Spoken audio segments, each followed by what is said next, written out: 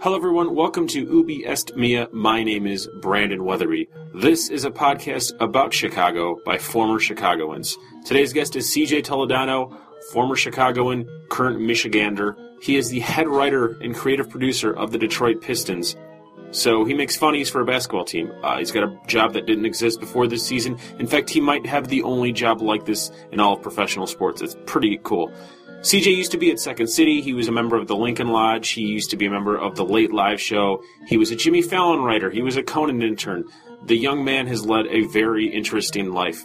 In this episode, we talk a lot about basketball. We talk a lot about comedy, how Chicago shaped him, and much more. Without further ado, here's CJ Toledano. I mean, who knows? Maybe I'll live there again. Well, that's the thing about you. You've never really wanted to leave, from my knowledge. Yeah, I mean, I fully expect to live there again at some point. I don't know what for, but I mean, I always manage to find a way back there. So you lived there initially for school, is that correct? Yeah, I went there for Second City, like that comedy studies program, but I was going to come back to Erie for some weird reason. I mean, that's where I'm from, but yeah, I ended up staying and just doing stand-up, so. Are you glad you stayed and did stand-up? Of course. You kidding me? Not of course, because you left Chicago initially to go do an internship for Conan, is that correct? Yeah, I think I was there in Chicago for like 3.5 years, and then I left, but it's not because I didn't like it anymore, that opportunity was so big. How often do you go back? Man, well, now that I'm back in the Midwest, I think I'll probably end up going back at least, once a month or once every 2 months. But, when I was in LA, I managed to go back there like once every 3 to 4 months. Did your LA friends find this odd? Yeah, I mean, my one roommate, it's a dumb nickname, but he said CJ stood for Chicago John, and also because I always bring up the Chicago days and always talk about stories from Chicago. But yeah, I mean, I don't know. It was just like stand-up. When I was doing stand-up in LA, I never fully I don't want to say reached my potential, but it was never the same. So I always ended up going back to Chicago to do like a week of shows just because I love the crowds in Chicago, and I love the ability to do it so much without any sort of like industry, judgment. So I always end up going back just to like work on a chunk of minutes. Do you think that's unique to Chicago, or just unique to at that point, your age and just not being LA or New York? I think Chicago is the best. It's the Midwest crowd, and it's the comedy mecca.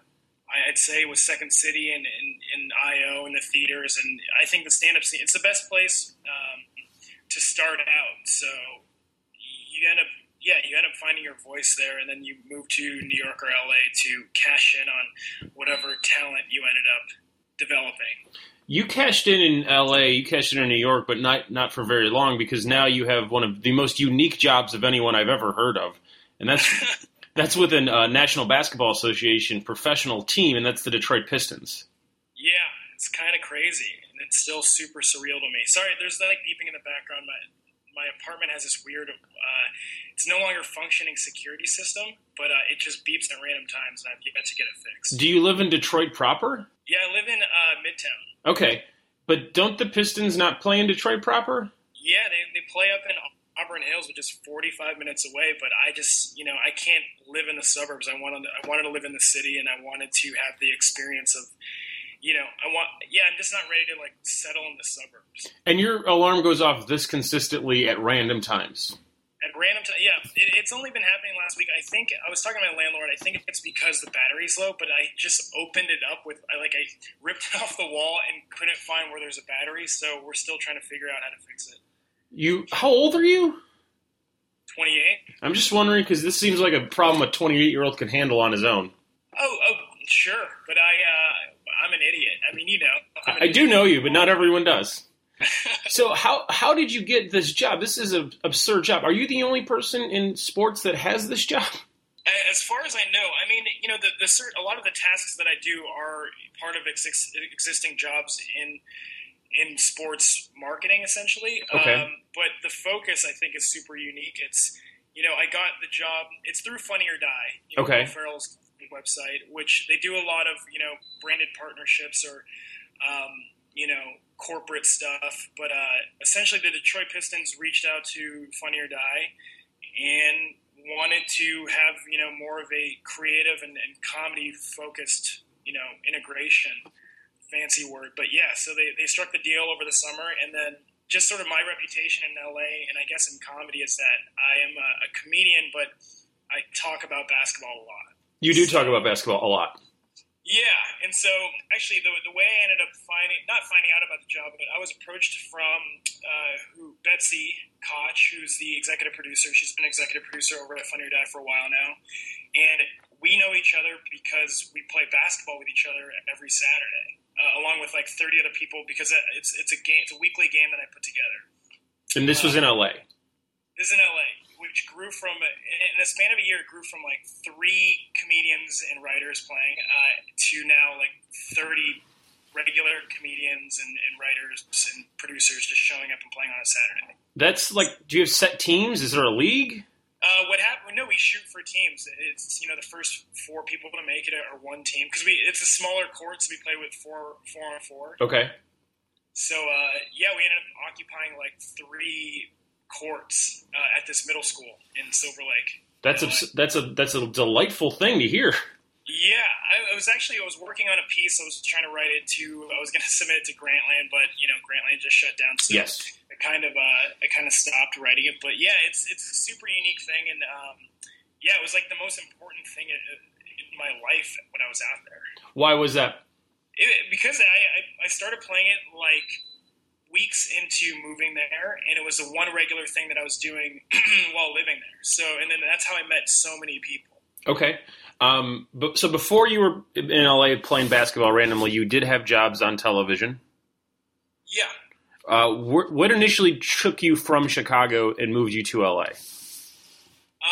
That second time was that I was living in Chicago because I met a girl after I worked for, you know the story. I was working for Jimmy Fallon and it didn't work out, so I was going to move back to LA, but I scheduled a trip for 2 weeks in Chicago just to do stand-up, to just sort of get my bearings back in stand-up, and visited Chicago, and then ended up meeting a girl, and I stayed back for 2 years.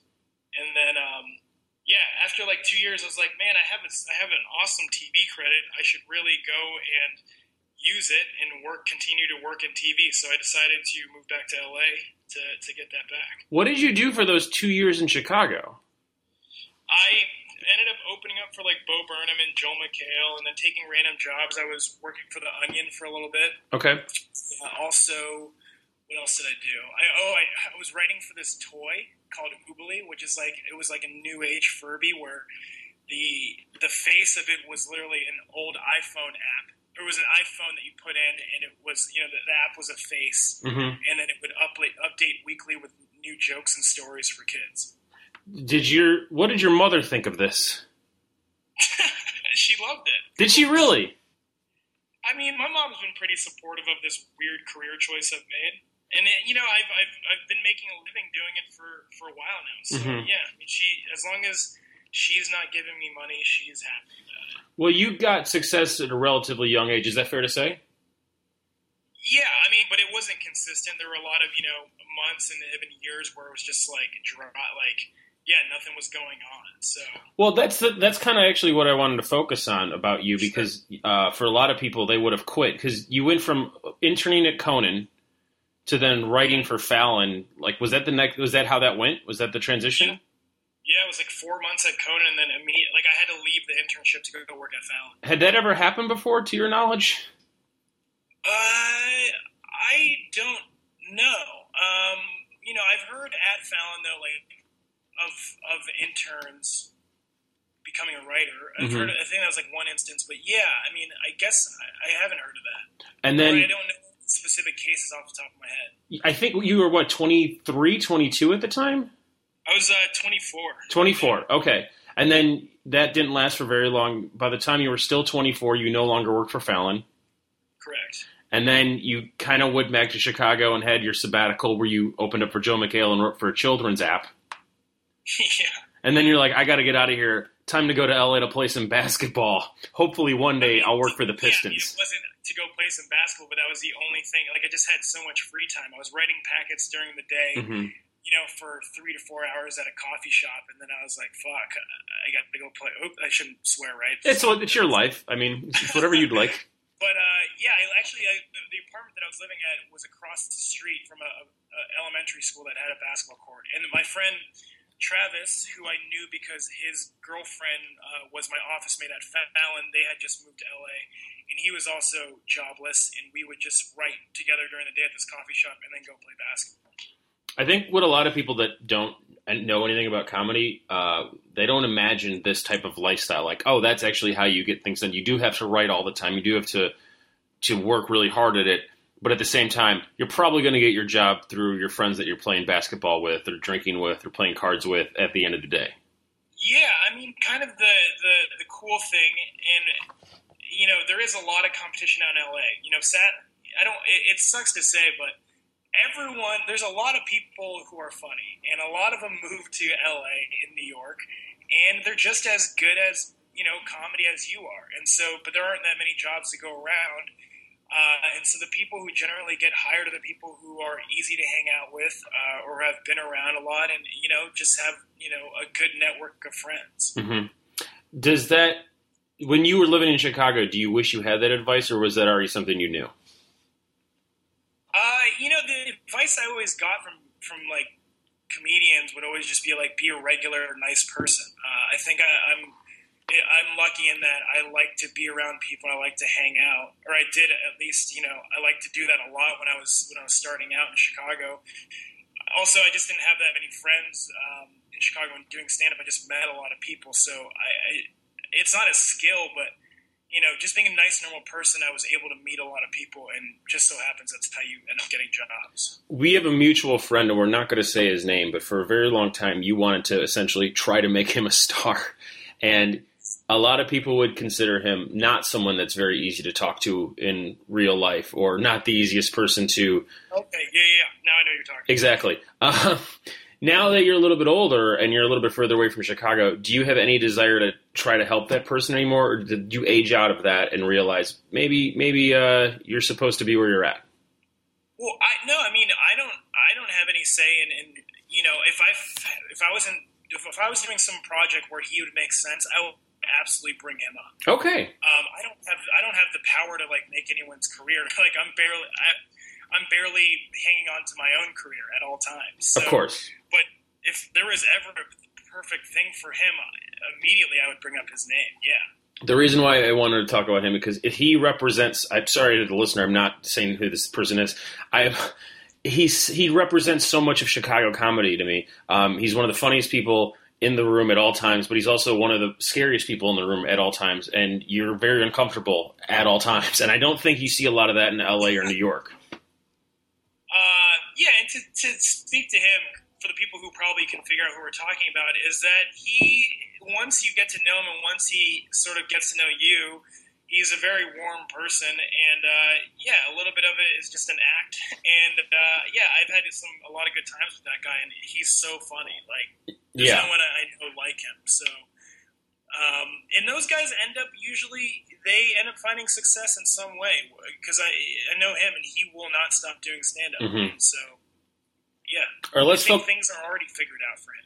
Good. Let's focus on your present. The video that some people might have seen, which was great, was a slowly rolled out video featuring a basketball entering the frame and some mostly celebrities interacting with said basketball. It featured John Oliver. It featured Ken Jeong.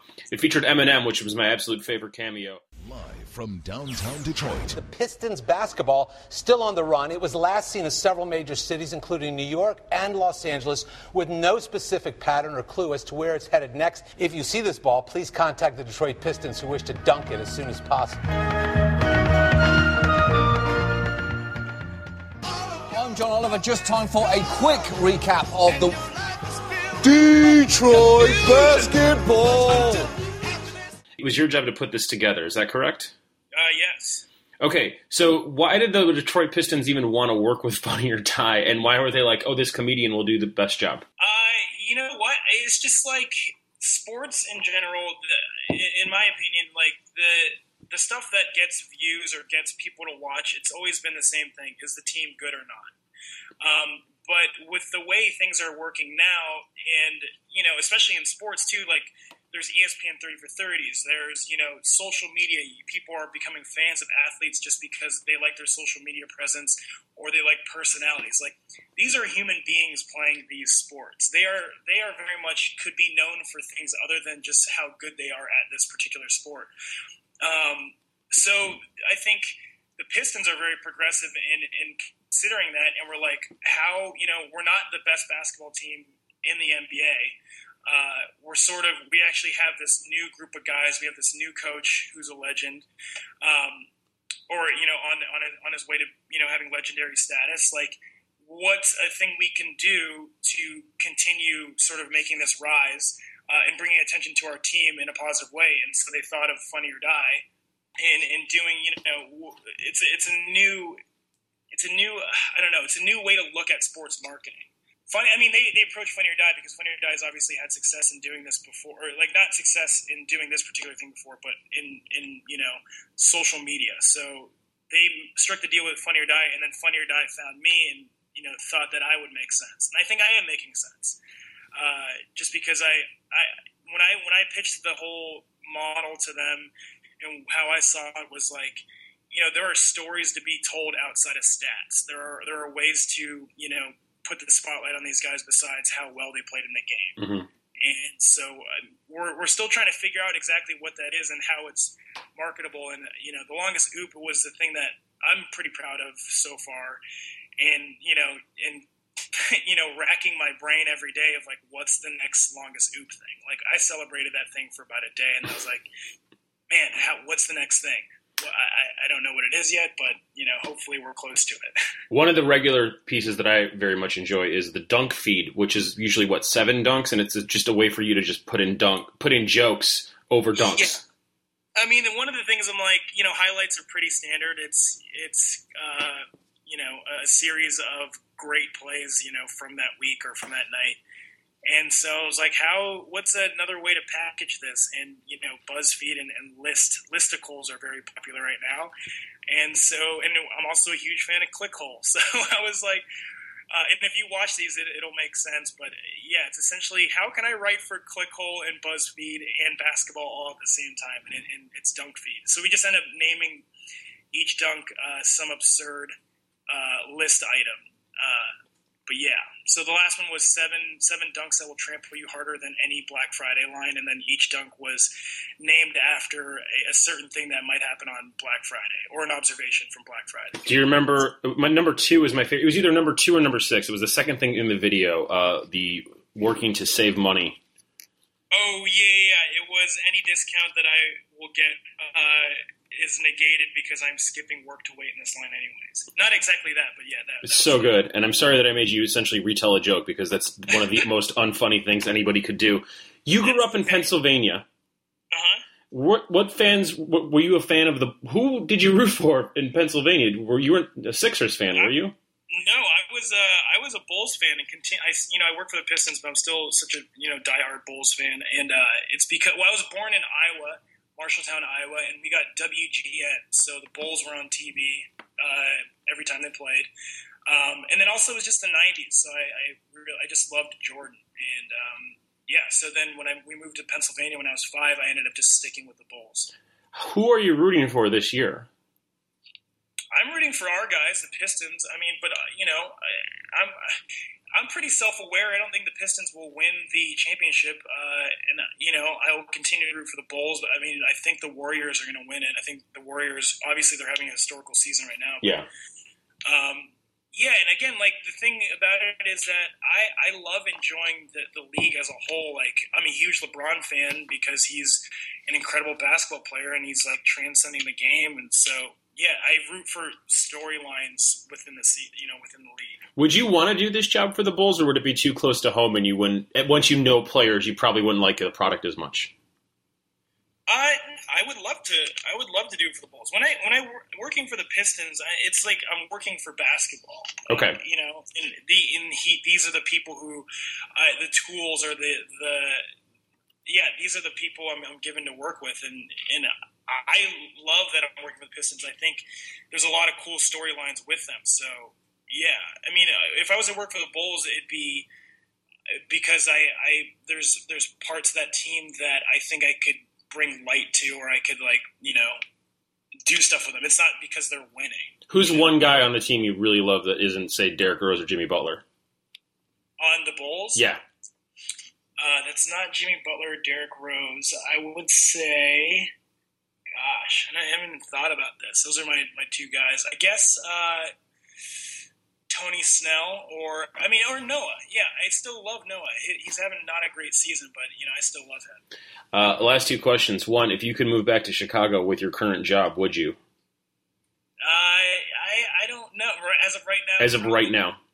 If I was given that option right now, no, I wouldn't. I'm really enjoying and learning what this job is supposed to be, or defining it at least with the Pistons. And I like being in Detroit for the time that my contract is.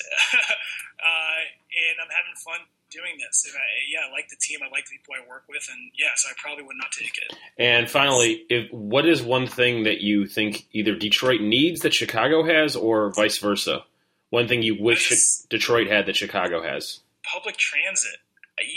Because I was telling people have been asking me how to describe Detroit, and at least the area that I live in, and I have everything I had in Chicago except for friends, and that's about it. It's just there's not a lot of people here, and it's also kind of the charm to it. But I guess public transit was what I loved a lot when I was in Chicago, and just like getting on the train and going to a bar or a restaurant was nice. If you'd like to follow CJ Toledano on Twitter, his name is @CJ Toledano.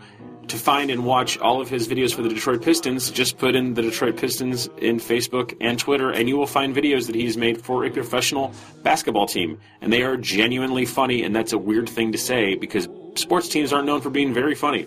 For more information about this show, follow us on Twitter @Ubi Est Mea Pod.